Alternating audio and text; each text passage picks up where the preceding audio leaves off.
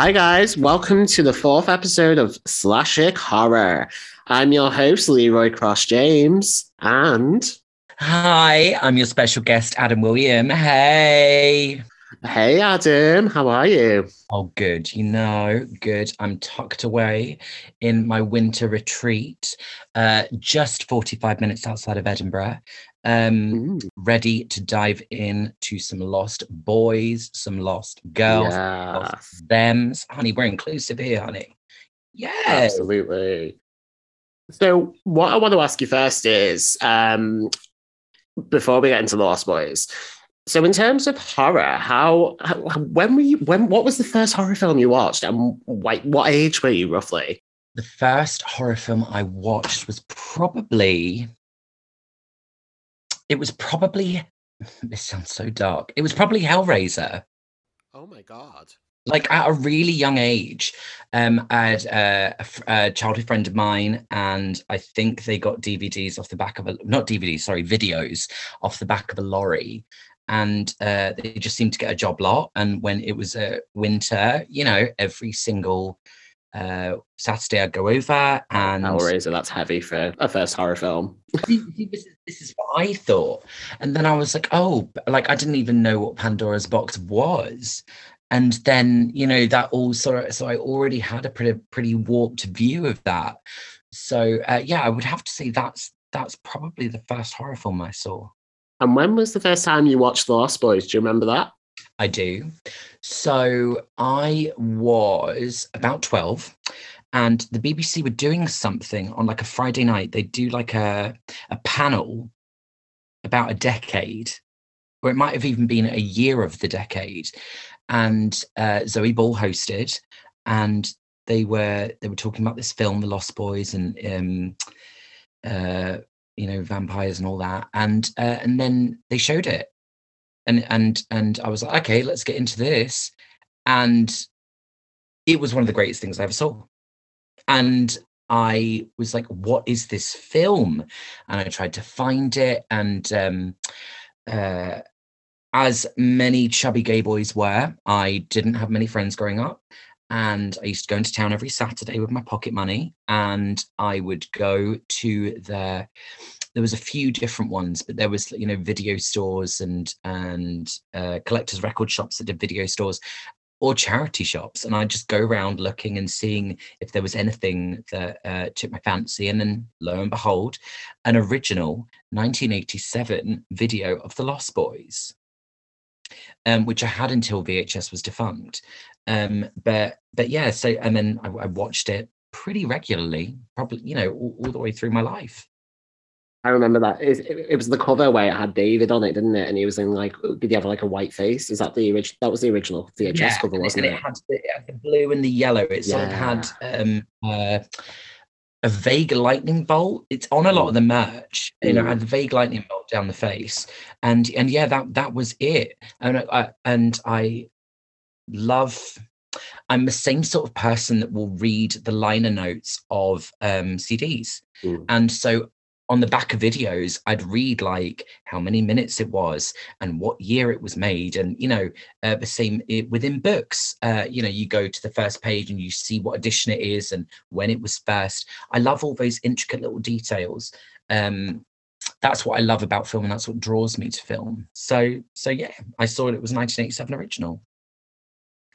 With me, The Lost Boys, it was one of those films. Like, and I mentioned this in one of my episodes.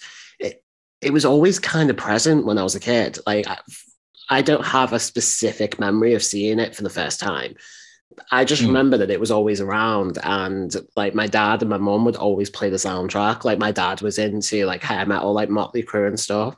So like Love that. he was living for Tim Cabello's I Still Believe, which I It think, it is it is the biggest tune. Yeah. yeah. So like literally, I remember being on like him doing the school run, and he'd be like rocking out to I Still Believe.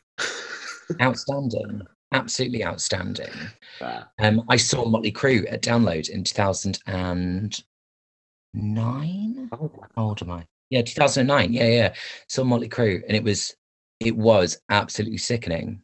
It was incredible. Yeah. I do love a bit of Motley Crue. I think I've definitely got that streak from my dad when it comes to like rock music. Definitely. Yeah. There's nothing wrong with a bit of 80s hair metal. Oh, absolutely. Not that either of us have any anymore, darling. No. But you know. No. And speaking of that disastrous picture I showed you of me, I did look and I was about 19. And oh, honey, I mean, I don't know whether Lee will put it in the sort of thumbnail for this podcast, but I went to an 80s party, and 80s for me is queer icons. So for me, it would be like Marilyn, Boy George Michael, big gay heroes, you know. And so it's not quite neon spandex. If it is going to be neon spandex, it has to be with like a ripped metal shirt.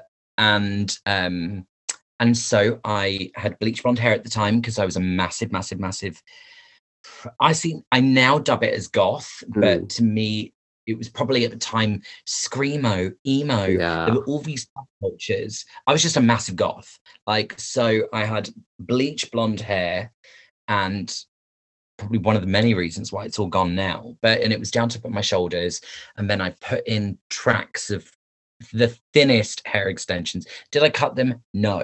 Did I feather them? No.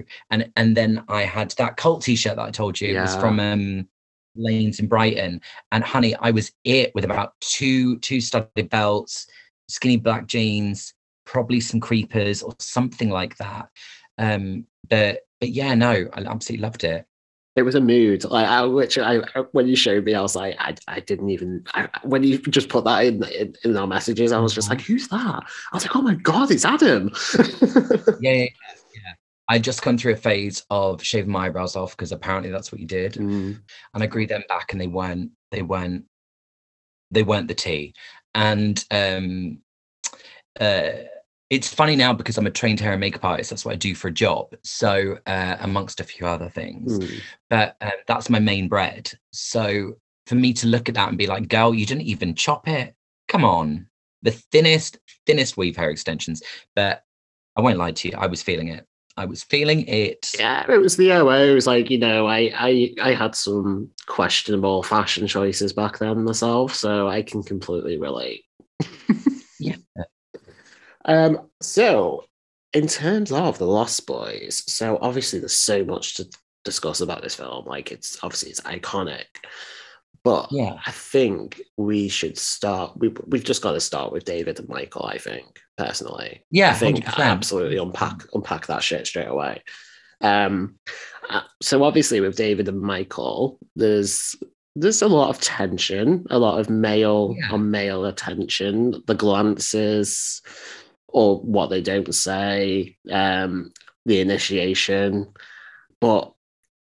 Would you regard The Lost Boys personally as a homoerotic film? Because I think it's hella homoerotic. Yeah, I would. And obviously I watched it when I was very young, so I don't know whether that was my first initial you know, I don't necessarily know if that's when I was pitching a tent for it, but I would say is that my best friend, she studied film, and she did film for A-level, and she was like, we're doing Lost Boys, Adam, and they're doing like the main point is the homoerotic undertones of it. And I was like, yes, bitch, yes, that is it, you know. No, definitely. I mean, if you think about when they first meet, if they're going to initiate anyone into their fold, into their coven, into their inner sanctum, the whole of that boardwalk fits the demographic. The whole of the boardwalk, males in metal clothing, you know, 80s hair metal, loving life, full of life, which they obviously lack. But he chooses Michael specifically. Why is that? It's because he wants a taste. Absolutely, yeah. I mean, that's the thing. I can't see it. No, yeah. I mean, it's a bit kind of going straight to the end of the film here.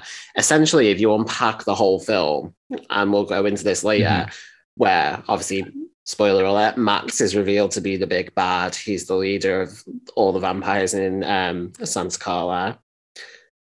Yeah. But the whole point of the film is that he was after Lucy, really. So like, it kind of takes away. The only thing I hate about the end. It kind of takes away all that tension between David and Michael, because it's essentially it was just about a vampire wanting a slice of Lucy. Yeah, I mean, who wouldn't want Dan Yeah. West? But the icon, the legend, she is the moment. But I do think it was sort of more, you know, a dash of gay, and then we're running away. You know, they creaked that closet open, and then, oh hell no, let's shut it. I mean, and that's what a lot of the 80s was generally. If you think culturally, Boy George was a gender ambiguous person and a very androgynous person, but the minute there was any usherings about him gay, hush, hush, hush, hush, hush, hush, hush. It's all about the music, it's about the fashion, it's not about him being gay. And so really, yeah, that does fit with the time of the film. It does fit with the 80s, it fits with 87, you know. So I'm not surprised as such, but it's so gay. Like I can't. Of all those people, you picked a bloke. Yeah. You know, I mean, and I've got big feelings about Star, but I mean, he's a, that's the thing, though. It is even besides being homoerotic, it's also a very homosocial film as well. Like obviously the grouping together of the boys, they only have one girl, and it's like you say, like we'll get into Star in a minute, but with David, with Michael, it just feels like it's like a cat and mouse game of how far he can push him to, and it's almost like for the initiation scene, for example, Michael's very persuaded very easily just to go along with it when, you know, he drinks the blood and Star's like, no, don't drink it, it's David's blood, and he's like, yeah, sure, whatever. And then that's it then. Yeah, he's a sloppy bottom, willing, you know. He is a passiva bottima. Of the two, I would definitely say. And you also know, from being a gay man growing up when we did, there's a big element of gay chicken. Yeah. There's a big element of or some, you know, if you might call it queer baiting. You know, there's a bit of are you kind of do you it's okay if you do, because then it's okay for me, and that, I think that's a real big undertone to it. Yeah, absolutely. I mean, like historically, literature, films, whatever, vampires, they do have those homoerotic tendencies anyway. Like even going back to Dracula, yeah, fair enough, he's in pursuit of Mina and Lucy, but he's only doing that so he can get to the men. It's not it's purely a transfusion just to get to the men. And I feel like with most vampires, that tends to be a thing. It's kind of like, you know, it is about this dominance over other males. And I think that's the case here with David. Like, because Star's explanation later on, when she says, "Oh, you were meant to be my first," it's just kind of like, right, but why is David so hell-bent on fucking with Michael's head then? I just don't. Well, but then first what? Because I mean, I understand kill, but honey, we ain't playing this off as it's our first time at the rodeo. If they're portraying this outwardly as a heterosexual film, then is she the concubine for that coven? That's what I mean. I kind of feel like going back to Dracula a little bit. She's kind of like the Mina or the Lucy in this situation. She's just there as like you say, like a concubine in between the two, which is kind of, in a way, it's kind of sad, because I feel like it is, obviously it's a very male dominated film, but I feel like none of the females are really done any justice. I mean, obviously Lucy, you know, we love Lucy, you know, who doesn't? Of course we do. The way that she just, when she sings in the car, and you know, well, we were that age too, once, except they dress better, you know, just, she's got those iconic lines. But yeah, like Star, it sounds terrible to say, but Star doesn't really have much of a purpose other than that in this film. No, I think it'd be interesting to see what the actress's actual feelings are about her role, because it just seemed almost one step above an extra. If the film was made now, she wouldn't be needed at all. No. You know, they could be gay. But you know, I really do feel as if, yeah, I mean, so on the one hand, I was like, is she a beard? Is she a cover? Is she a cover for normality? Because groups of men hanging around late at night who look or act undesirable draw attention to themselves. Whereas if there's a girl, you know this from being closeted. Like if you had a girlfriend, then it deflects the attention, you know. Oh, I'm not gay, I've got a girlfriend. Yeah. I mean, I don't feel as if she'd needed. And her only cultural impact, and you know how I feel about the 7th year of a decade, but 1997, guess what comes along? Hunchback of Notre Dame. Esmeralda, Star. The outfits are identical. Yeah, they are identical. And I think that's the character's legacy. That, from what I can see, that's the only thing that I've seen of cultural impact. You know, a white gypsy top off the shoulder with celestial jewelry, an ill-fitting dress, skirt, and boots that are probably third or fourth hand. Yeah, I mean, she's definitely, in terms of fashion, she's definitely, you know, her legacy has been kept on. Like when I went to For the Love of Horror in 2019, when it was the Lost Boys reunion, there was loads of girls dressed up as Star, and they looked fantastic. Actually, like some of them really, and that's the thing. Like I think she's very much, she's a presence in the film. Like that's what I'm saying. Like, yeah, okay, fair enough. She's there probably as, you know, the normative in between this narrative, but 100%. I found her quite endearing to watch. Yeah. So yeah, it's not that she's necessarily pointless, because she's not, but no, if this was made now, I would, I think she wouldn't be needed in the film.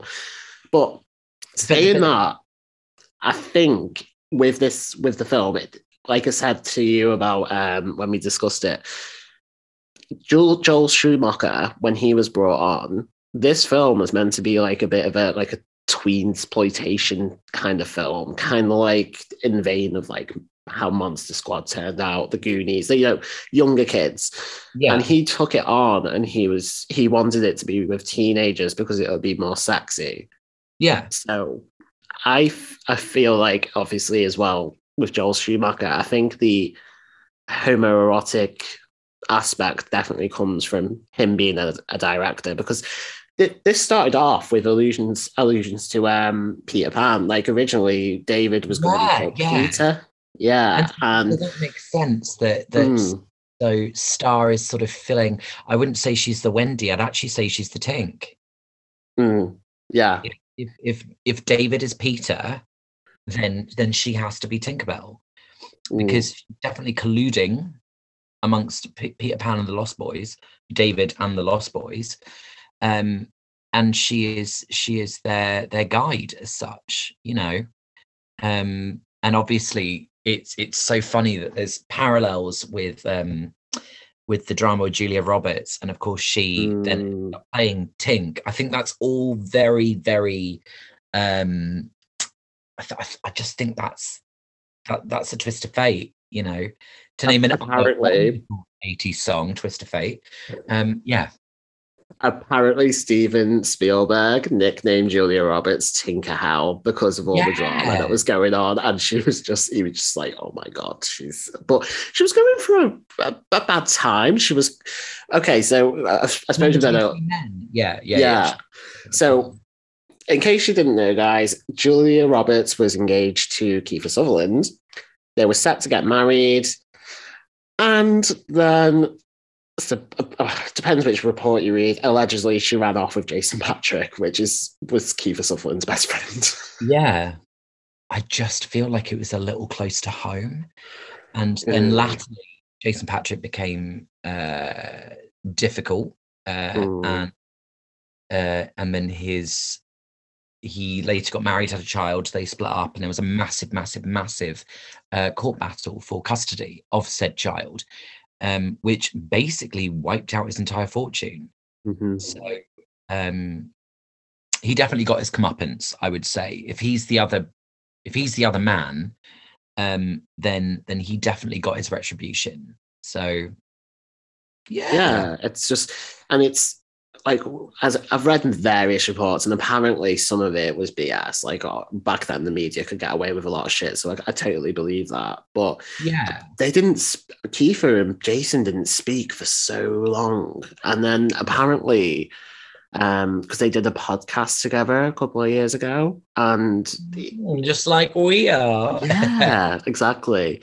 And Kiefer even said, like, looking back now, he was more upset to lose his best friend than anything. So when obviously that happened, he was more upset. He was clearly more upset about Jason than Julia, which is quite sweet. Maybe there are some real life parallels. Maybe it does smell like gay. Maybe it does. Maybe not just our thoughts, and our observations of it. Maybe it is the real tea. Oh, wow. A boy can dream. But no, it's quite sweet though. They obviously had this really big bromance, and I'd be devastated if my best friend ran off with my husband. Of course I would. Yeah, no, of course. But yeah, I'm glad that they're friends again now. And yeah, obviously, like in 2019, they did that big reunion in Manchester for the Love of Horror, where a lot of them got together, except for Corey Feldman. Which I do feel like, that poor lamb, the two Corey, it's horrific. It is horrific. Girl, let him have the opportunity. I definitely think he should have gone or should have been invited. We don't know, but yeah, we don't know 100%. Like, where do you want to go with the two Coreys? I don't even know where to start. It's just more than anything, it's just really it's just sad, because I feel like it's the result of being a child star in Hollywood during that period, and they were exploited and exposed to things that they shouldn't have been, and nowadays, don't get me wrong, I'm under no illusion it still goes on, but it's just back then they could get away with so much more, the producers and the big shots in Hollywood. And yeah, it's quite sad, because when this movie was in production, like Corey Feldman had already started to dabble, and him and Joel Schumacher had this massive argument, and apparently Joel Schumacher fired him like twice or something like that. And then, yeah, he got to be fair, apparently he got his shit together. But obviously this is where Corey and Corey Haim and Corey Feldman kind of bonded over this film. I've watched the Lifetime drama movie of the two. Yeah, I've watched that, and apparently Corey Feldman was a consultant on that. So going by that, this is where they kind of bonded, but it was also kind of their downfall as well. Yeah, it's just sad. It is really sad, and I loved Corey Haim as well. I loved him in License to Drive with Corey Feldman. Yeah, I loved The Lucas. He was in a film called The Lucas, and he was such a sweet kid as well. Back then, it was to do with greed. Yeah, it was to do about how many productions they had in the pipeline, and what they were roped in for.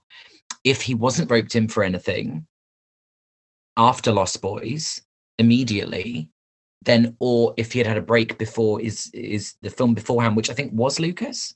Was it Lucas then Lost Boys? Yeah, or License to Drive? Yeah, he did Lucas first. I think that was one of his first films, and then he did a Stephen King film called Silver Bullet, where he was in a wheelchair, and then his uncle turned it into like this motor wheelchair thing, which was pretty fucking cool. But then he did The Lost Boys, and then he did License to Drive. So that's what I mean. These things are in pre-production for a really long time. You're signed in for a really long time. So then, if there'd maybe been a break before, would he have had the chance to get help?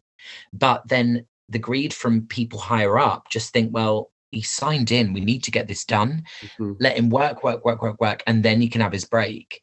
I don't know. I just think that if they'd stepped in sooner, then maybe he wouldn't have been such a show in the deleted scene of the terrible Lost Boys 2.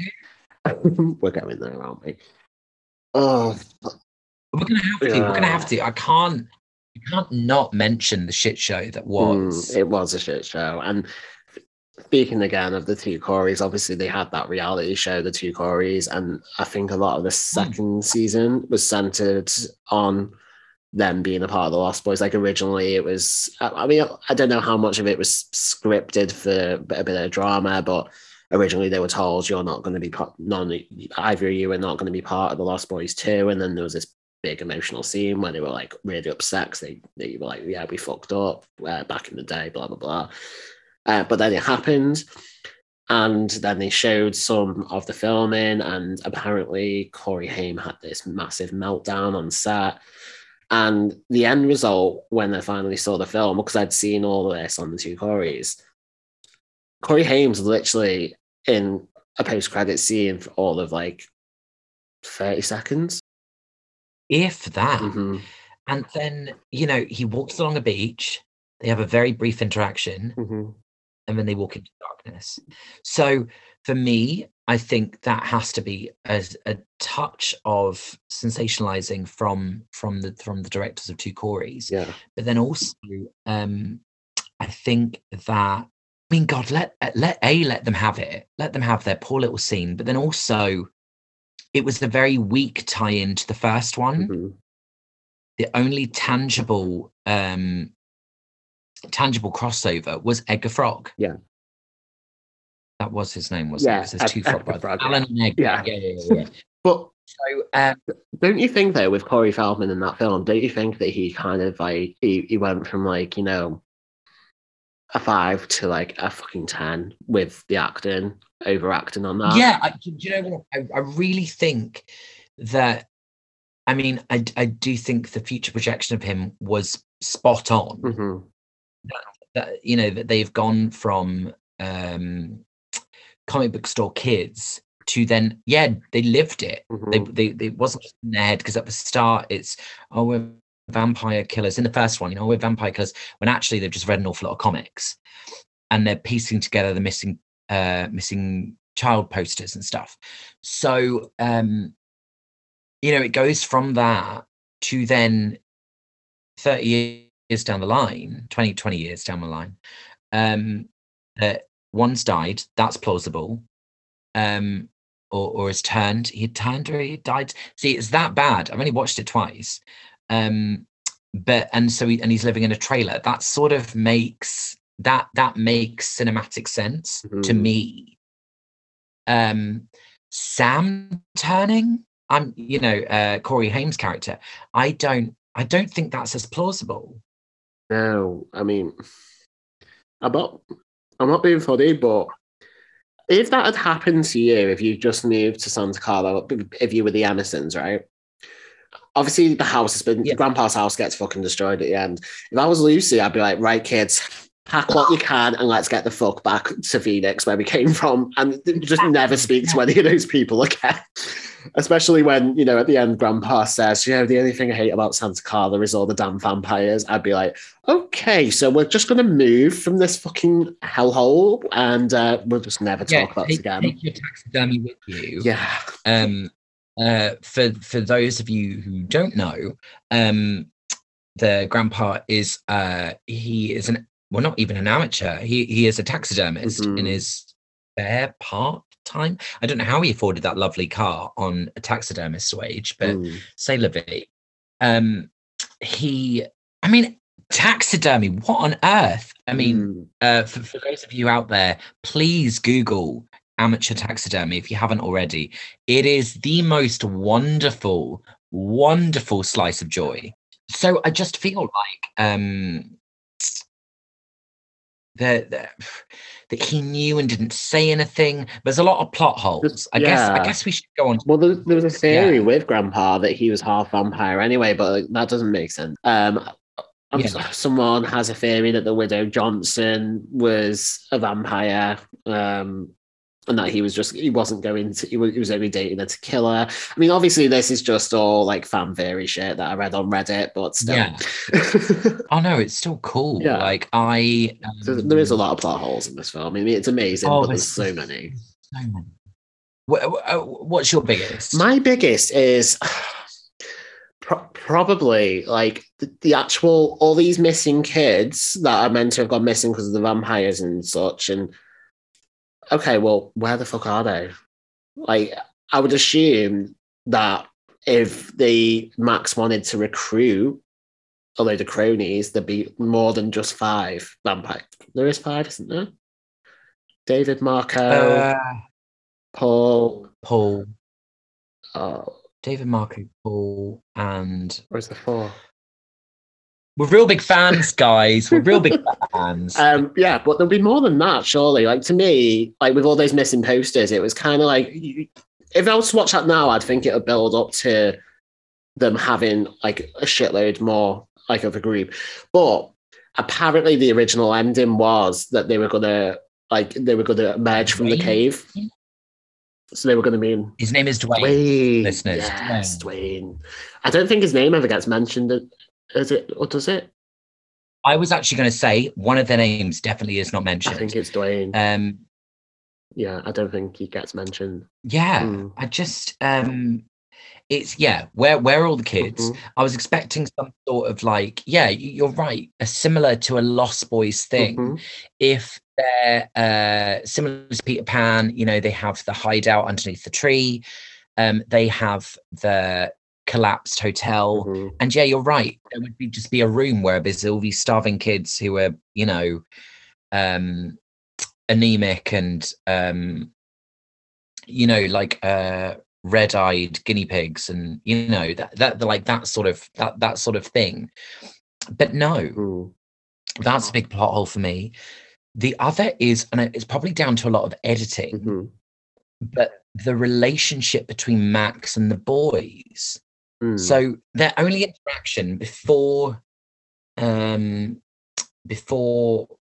final scene is they come into the video store where Max works, a video store that apparently only operates at night. I mean, I guess that's plausible, but and then so only at night in the off season, because I don't know about you, but in the summer the sun doesn't set till 10. So if you're by a beach in summertime, then you're not actively about until 10. Maybe I'm ruining this film for us. I don't know. No, but, go on, yeah. But so they have that one scene where he says, I don't want you guys to come in here. I told you guys not to come in here. And then it jumps to the final scene where Star comes out the darkness and she's like, oh, I knew he told me about someone else, and so I think there probably must have been a scene or a throwback or a 5 years earlier or 2 years earlier, whatever, where the drinking of the sacred wine happened.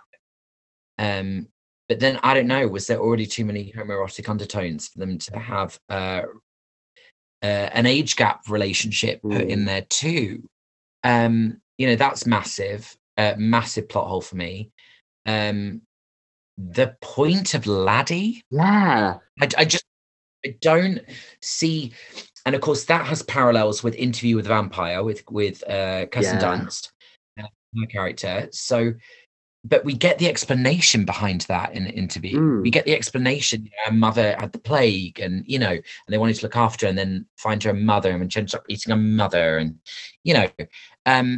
but you don't get the explanation about Laddie, like how he ended up.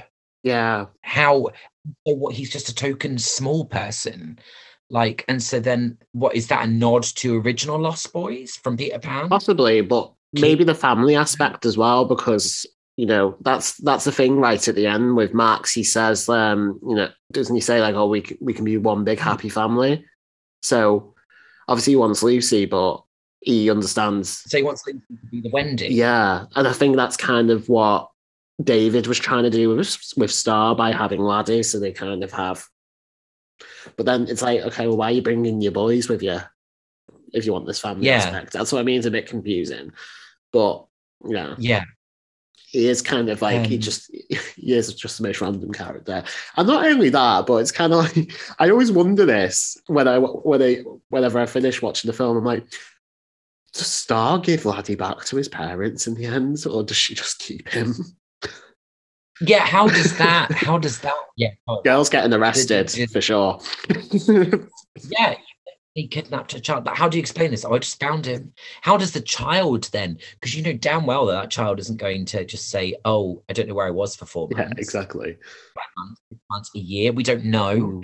Well, no, I guess it must have been pretty recent because the sticker on the milk carton was fresh. That was on a milk carton that they were currently using.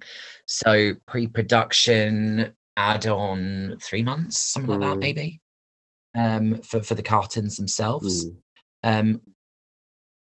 It's that to me is a bit of a hole. I like a lot of the foreshadowing throughout it. So there's two versions, and there's two starts to the film. There's one where they're flying in the darkness over the water, and you just see the reflections of the water, and then they get the man, the security guard. And then there's the other where the Emersons are driving along the coastal highway, and then they pass the infamous sign for Santa Carla, and we turn back, and on the underside it's murder capital of the world. Anyway, so there's two starts to that, and I found that, you know, strangers are strange when you're a stranger. That was just sort of like I was like, oh, that actually fits perfectly. These people are strangers to a new area, so that everyone seems strange. So then, are you even meant to notice anything? Are you just meant to normalize yourself to everything? I don't know.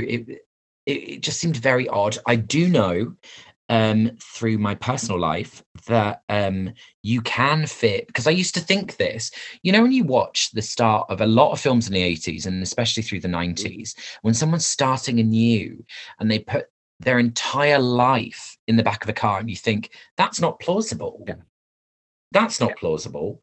I actually know from recent things in my personal life that you can fit your entire life in the back of a car.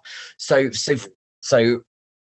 that plot hole hasn't done itself for me, and in all cinematic cinematic worlds and universes. I can't think of any others really. But I do think it's down to editing. They were definitely missing a few scenes that would have explained some backstory, and that would have explained the tie-in with Max better, because it doesn't make sense to me that a head vampire would surpass the tests. Yeah, and not only that, but Lucy says as well while she's cooking dinner, "Oh, Max is coming at 8 o'clock. Well, if it's summertime in California, it would be light outside." So it would be sunshine, yeah. So I just don't. I don't get it. Yeah, I don't get it. It's just a case of like as you say, editing, but also probably script rewrites throughout the production, where they've left certain things in, and then they're like, "Oh, we'll just change this bit because this is a bit better." But then when it all comes together, it's just inevitable with any sort of writing or editing. I think it just, but yeah, I mean, it doesn't take away from the whole atmosphere or the aspect of the film, but as you watch it a couple of times, you do start to question a couple of things and think to yourself, okay, well, is this plausible? Does this work? Yeah, I think that definitely comes with like age, and again watching it quite a few times, which we both have. Saxman. Can we please talk about Saxman? Of course we can. Tim Capello, the legend that is. I mean, so through my own research and from what we've discussed, he was a touring saxophonist for Tina Turner, who's your husband's favorite. if it's a teen movie directed towards a heterosexual audience, then you would have some, I don't know, you would have something more directed towards that, not some Muscle Mary, Gold's Gym vest wearing, lycra spandex legging clad, glistening with sweat, beautiful flowing Ariana Grande half up, half down moment with a soft wave, which is extremely hard to do, may I add, from my professional career. So I just thought, this is gay. And it's just very gay. And I love it. I absolutely love it. I cannot. I mean, you said he was For the Love of Horror. He was, so 2019. And he performed I Still Believe. He was also there this year as well. And he performed I Still Believe there too. So I think he's coming again next year. I think they're just going to make him a regular thing because he's just a hit with the fans. But I can honestly say seeing Tim Capello perform I Still Believe was one of the highlights of my life. And I swear to God, it was amazing. Like, it's weird because it was obviously this very upbeat, like, what's the word I'm looking for? Yes, I can do attitude song.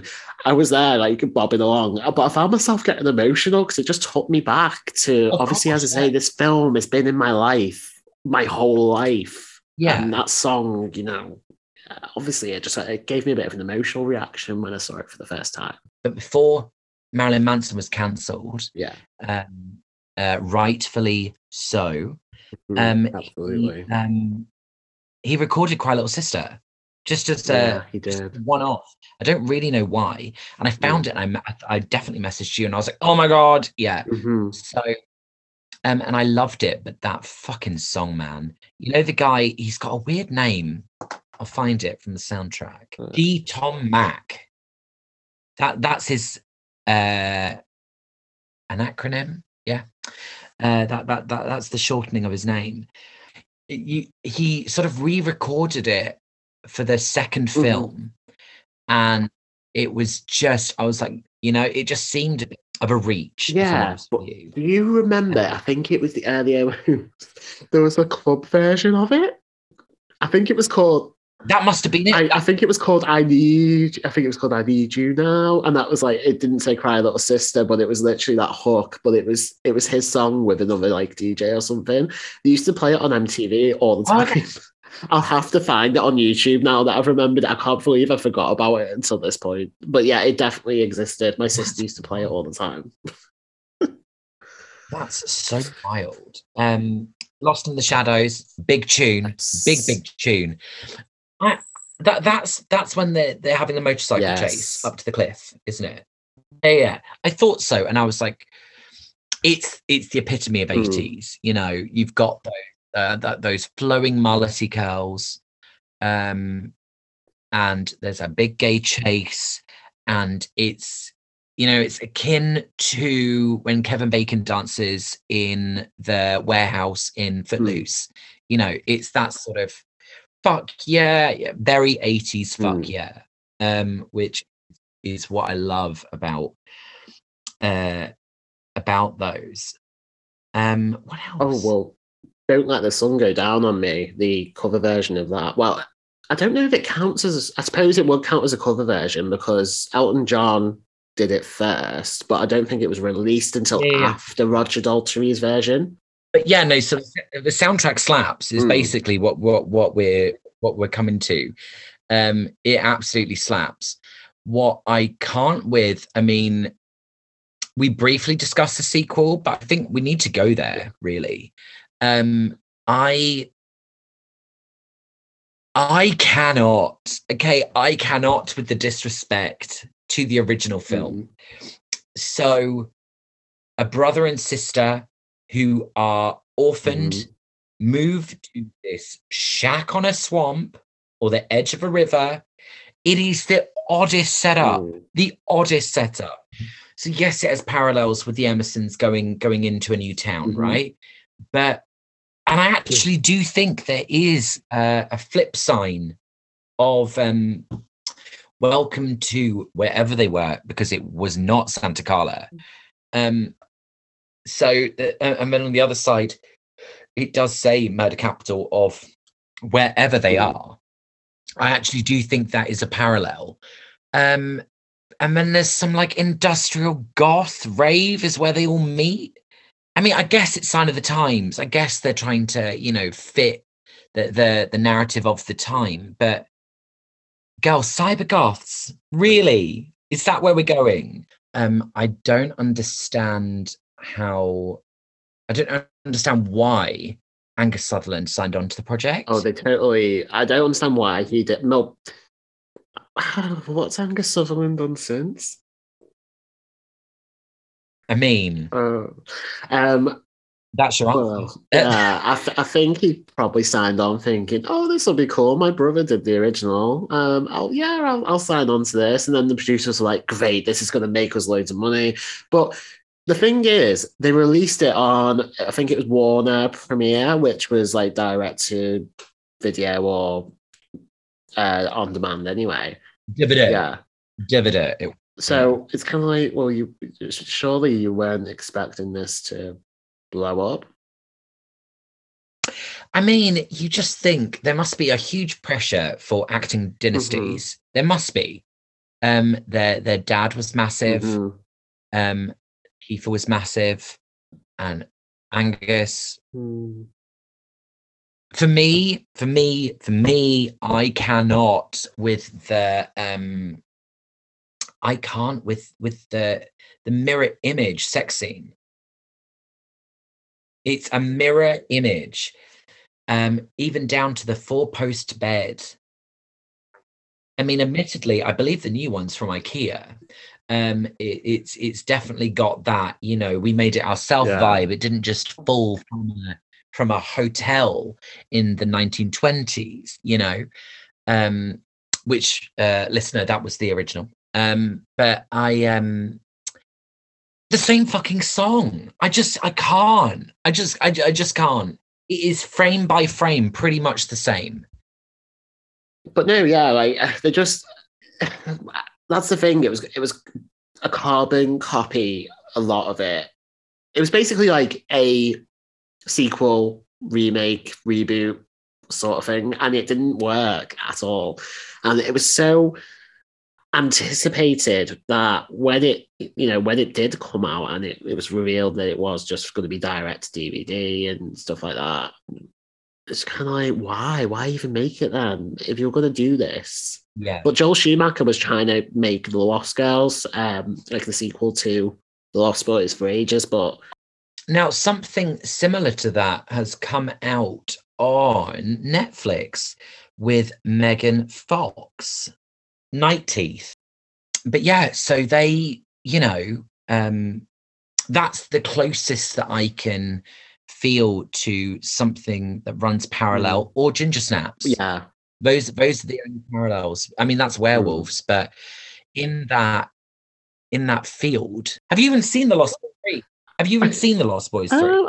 No, I'm not all the way through. Not all the way through.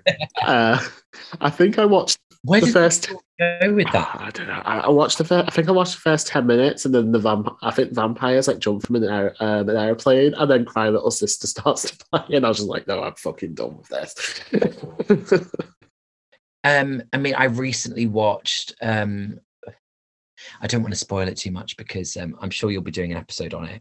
But I recently watched The Craft Legacy. But yeah, so I just sometimes sequels work, sometimes sequels don't, and in this case, it definitely didn't. I think that's why comic sequels are quite popular, because it's not going to take away from the legacy of the film if they do another film version, or because they did a comic of The Lost Boys, like a sequel comic. And in it was about Star and her lost sisters. So this was kind of like the Lost Girl sort of narrative. But I mean, I liked it. It was a bit weird. They kind of made Saxman a religious crusader against the vampires. He becomes one of the mains in this comic book sequel. But yeah. I mean, honey, that sounds like a reach for the stars, S Club 7. That does sound like a reach. I could be wrong. I doubt I am. Well, when he dies in the comic book, sorry for anyone who's never read this comic book, by the way, as graphic novel, sorry, not comic book. Before he does die, R.I.P. Saxman, but before he sacrifices himself, he shouts, "I still believe." Oh, please. It's starting to sound more like fan fiction. And as we all know, fan fiction is either incredible or it's not what you want at all. And I still believe that that some things, girl, you should have put the pen down. But as a literary sort of scholar, should I say, about you, you must just look at this and just be like, no. I mean, because there's so many unanswered things, I wouldn't necessarily say, avenues off for sequels and stuff. I wouldn't say that it was left with them in the original Lost Boys film, but I just think all of it could have been done so much better. And personally, I believe that you and I should have been consulted. I agree, like totally. Like we would have made the ultimate Lost Boys sequel, but c'est la vie. I just feel like with what I kind of love about this film and this horror in general, it helped me a lot growing up. And I know some people don't get it. Like some people are like, couldn't you just watch Breakfast Club and 16 Candles like everyone else? Which I did, obviously, of course I did. I love John Hughes. Not a lot of people have watched a John Hughes movie. Not a lot of people have, and it is a neat thing. And the trio, my trio, Breakfast Club, Pretty in Pink, 16 Candles, Molly Ringwald led productions. I don't count For Keeps because I didn't like it. That's a strong yet brave opinion. And for me, they were everything. Yeah. But they didn't have they didn't have the dash of LGBTQIA, which horror, especially from the 80s and early 90s, does. Totally. It doesn't have. I mean, that's the other thing as well. I feel like, going again to this homosocial aspect of having a gang of boys together, and like growing up, obviously being gay alienated me from a lot, and I kind of feel like that now, especially when it comes to straight guys. I feel like some straight guys are kind of like overly nice, just to be overly nice, but it's like, I'm never going to be in your club, am I? I'm never going to be. And that's kind of how I felt growing up, like with other guys, just in general, like trying to be a friend to a straight guy. Yeah. I wanted to be in the boys' club, as it were, just to simply have a friend who was a boy. And I kind of feel like with straight men, I couldn't do that. And it's the same now. Yeah. It just doesn't happen. So, and that's kind of like why I love this film in a way, because they are flamboyant, androgynous, and they all, but yeah, I don't know. It kind of made me wish that I had like a group of friends like David and his boys. Oh, of course. I was very lucky. It was I had a group of three of us, and we're still very, very close to this day. And we were all massive goths, and we had our own niches, because goths are very broad spectrum. And we had our own niches and our own likes, but generally speaking, I got an awful lot of an awful lot of my love of horror, my love of specifically queer horror, niche films, and a lot more of the if you know you knows from education from these two friends of mine. Do you have questions from our listeners? I do, yes. So let me just get those up. I love Oh, honey, she's not prepared, is No, she? she's Oh, I not see. prepared. I Of course, see. I'm not prepared. Oh, she's not prepared. She put on the t-shirt, but she was not prepared with the questions. Yeah. Well, here I am with an A4 sheet of paper with all my notes on it. But she can't even get the questions from her reader up. Well, why do I keep saying reader? See, that's showing our It age. is. That's showing our age because podcasts went around when I was 15. Even Sister. Carrie Bradshaw No. has a podcast in the new revival of Sex and the City. She ain't doing the column no more, I don't think. Oh, of course she does. Well, it's not her podcast. It's Darling. actually someone else's podcast, and she's just a guest. But either way. So yeah, we got. Oh, honey. So I'm the Carrie Bradshaw. No, you're not the Carrie Bradshaw. Honey, I'm the Carrie Bradshaw. No. Right, darling. Okay. Let's hear from Yes. So I asked this week on Instagram, what was your favorite moment in The Lost Boys? So I've got one here from Liam. Hi, Liam. He put Hi, Liam. Yes, hi, Liam. He put "You're eating maggots, Michael," with a devil face. Yeah. Right. So yeah, you're eating maggots. I cannot see why anyone cannot see the phallic connotations. I don't see how you can't. They even did a special sleeve. Warner re-released loads of films at one time. They did a sleeve, like a relay, and it had the box of takeout with your worms, Michael, in a blood font across it. They know. Yeah, totally. They know. So Liam, to answer your question or your statement, I will say we know. We know what he's. And leading on to that, we've got one from Rob with 2 B's. Okay. Rob 2B. Oh, she's important. He said Michael's initiation in the cave. Well, then same sort of scenario with the fucking wine bottle, drinking the blood. Yeah. The neck of the bottle, the way he necks it. And there's that whole amazing edited montage where Cry Little Sister plays while he's drinking this bottle. Very... And it does dribble down, doesn't it? Phallic. We've all been there. And then we've got one from Narissa from that point on Pike Street. She's put a lot. She's even put too many. Bathroom fight, final line. Christ. Did you eat pizza? Bridge scene. Oh, she's put a lot. Trying to catch Max at dinner, I assume that is. You're a vampire, Michael. My own brother, a goddamn shit-sucking vampire. So, yeah, there's a lot to unpack there, but yeah, absolutely, those are some amazing. Yeah, I was going to say the bit where Corey Feldman and when they're driving away from the broken down hotel and they nearly go over the cliff. The way he says "Christ" makes me laugh every time. It's just not like a shit. It's like a Christ.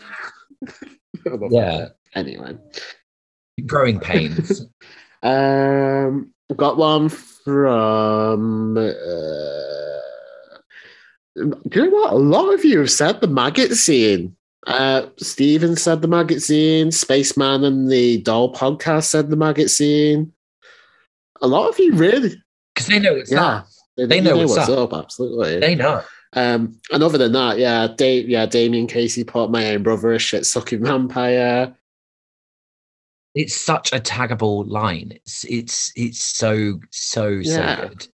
So it seems to be a bit of a collective there. Yeah, you all absolutely. You can all like the same scenes. Okay, that was a quick response, but there we go.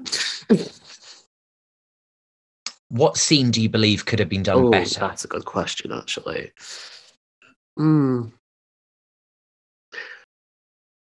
I kind of feel like they could have made a better impact with David's death. I kind of like how they used "Cry Little Sister" over it, that music, but it just kind of felt okay. Yeah, it was very anticlimactic. I definitely think. I mean, they'd already laid the groundwork that vampires die in different ways. Yeah. So, you do sort of because the Frog Brothers reeled them off. Of course, and then as the film goes through, They all get reeled off one by one by one. So in that respect, I mean, yeah, I do think there could have been a bit more fanfare. I do think,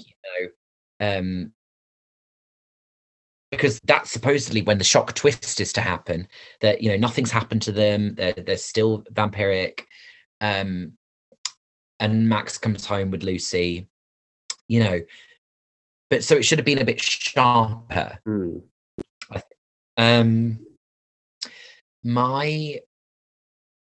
I don't necessarily think it could have been redone, but I definitely would have wanted to see a bit more backstory as to how Max and the boys are connected. Because for me, as I said earlier, that one scene where Max tells them, "I told you not to come in here," that to me isn't enough. They did have a deleted scene where they circle around Lucy in their bikes when she finishes work, but I didn't see the point in that. Yes. Yeah. To be fair, the circling, that is very anticlimactic in itself. I didn't really feel like it was going anywhere or that it was useful. No. I really don't. Yeah, no, I don't think that. No. I mean, not only that, but God, we're going back to all points here. But again, now that you mention it with Max, if your boss only worked like on late shifts where it was dark, wouldn't you be a bit concerned? Like, when are you doing payroll? Yeah. When are you doing payroll? When are you doing HR? When are you doing anything? When are you doing? He must be working. Who does the delivery? Yeah. He must be working like 2-3 hour shifts and that's it. I'd be pissed off if that was my boss. I'd be like, where the fuck is he? I mean, to be fair, and this is what, in Southern California, so the rents have always been extortionate. He has to make some money. Yeah. And loads of the shops were boarded up along the boardwalk. It wasn't the most happening place. So wouldn't you be there striving? I don't know. Maybe we're ruining it for ourselves. Maybe it's just marketing, but market trading hour. Well, no, because Lucy's there in the daytime, so I'm assuming it's open all day. But anyway. Yeah. And the sort of not rival gang, but the other background characters who were sort of that age, whatever, and the people who get ripped out, the couple who get ripped out of their car, their group previously stole from the comic book stand. Yes.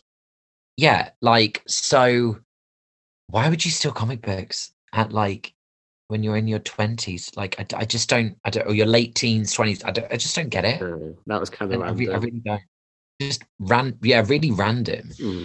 I think if one of them had tried to grab Star in maybe in the concert scene with my man Tim Capello up there, dripping with sweat, then that would make more sense to me. Yeah, totally. And that would make more sense as to why they got them.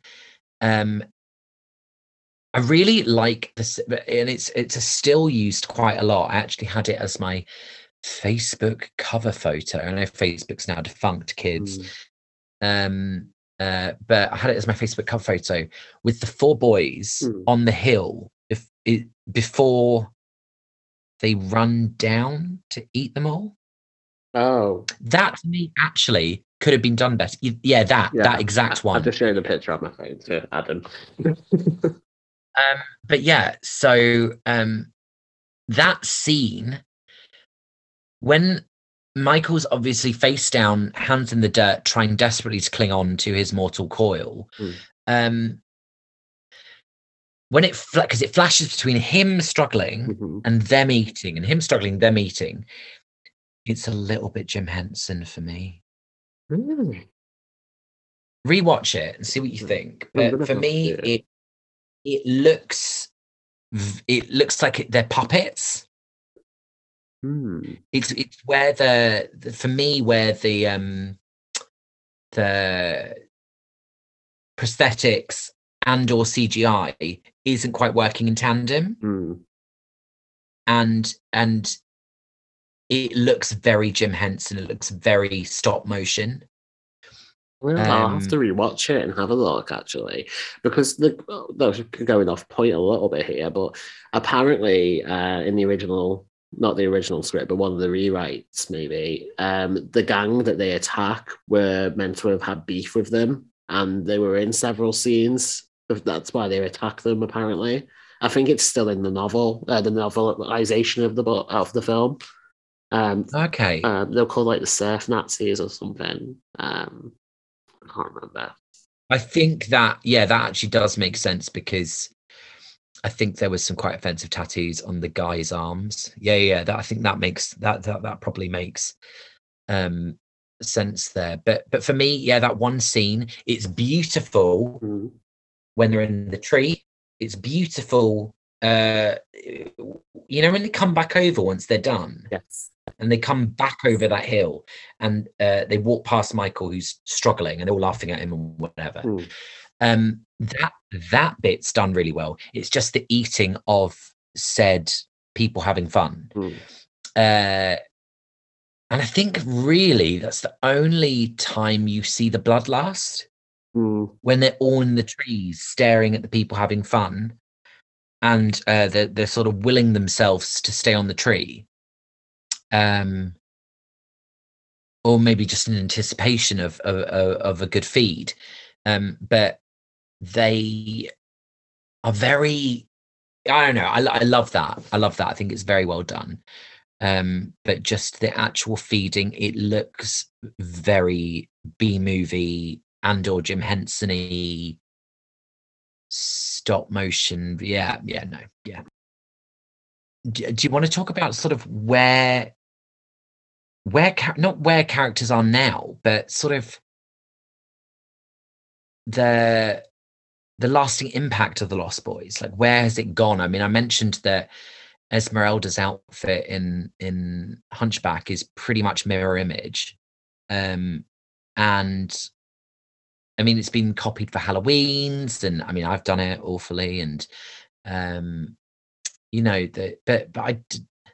there's so much to take from it, and I feel as if, I mean, in the goth scene, there's a rockabilly band called Tiger Army, who I've seen with, they often tour with AFI, A Fire Inside, and they wrote a song called Santa Carla Twilight, and that's lush. It's one of my favorites, actually, but I haven't seen an awful lot of, like, it in modern media. You? Not really, no. It's kind of like just not disintegrated, obviously, because obviously the passion and the cult for the film is still alive, but there's nothing. But it's frozen in time as such, yeah, which I think is why they've been trying to do a remake of it for so long. Like, they were going to do a CW show of it with Tyler Posey from Teen Wolf, but that didn't happen. I know, and I mean, you know me, like, in terms of like shows and stuff, I love CW shows, but for this, no, it just that's just not. And apparently they're going to do a movie of it now, because the CW show pilot didn't take off, and it's going to have Jaden Martell who played Bill in it, starring in it. But it'd be interesting to see what role he plays, because there's him, and then there's another kid who's a little bit younger. So I wonder whether they're going to try and do a Michael and Sam sort of thing, or maybe have him as one of the Frog Brothers. I don't know. Yeah, but he still looks quite young. I think if they were going to redo it, I think it would have to be with Generation Stranger Things. Yeah, I think that's how the route they're going to go down with it, to be honest, by the looks of it. I don't like when they make films into shows. Generally, I know you love mostly any iteration of your favorites, but so for me, for Scream to be a TV show, it smells like Riverdale. You know, it smells like it's going to burn out very fast. You'll get your first big reveal.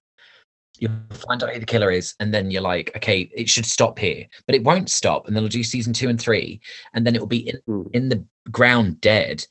I feel like with the Scream TV show, I feel like if they had named that something else, yeah, it still would have been. It probably still would have been successful in its own right, because it doesn't even use the ghost face mask anyway. But I like the show, but I take it away from the Neve Campbell films, and I put it in a different box, like altogether, and that's kind of how I like the TV show for what it was, but as a Scream TV show, no, I didn't.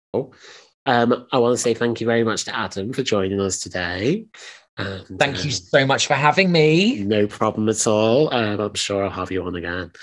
And so I unfortunately, Adam won't be here next week. I will be back next week with another episode of Slashik Horror.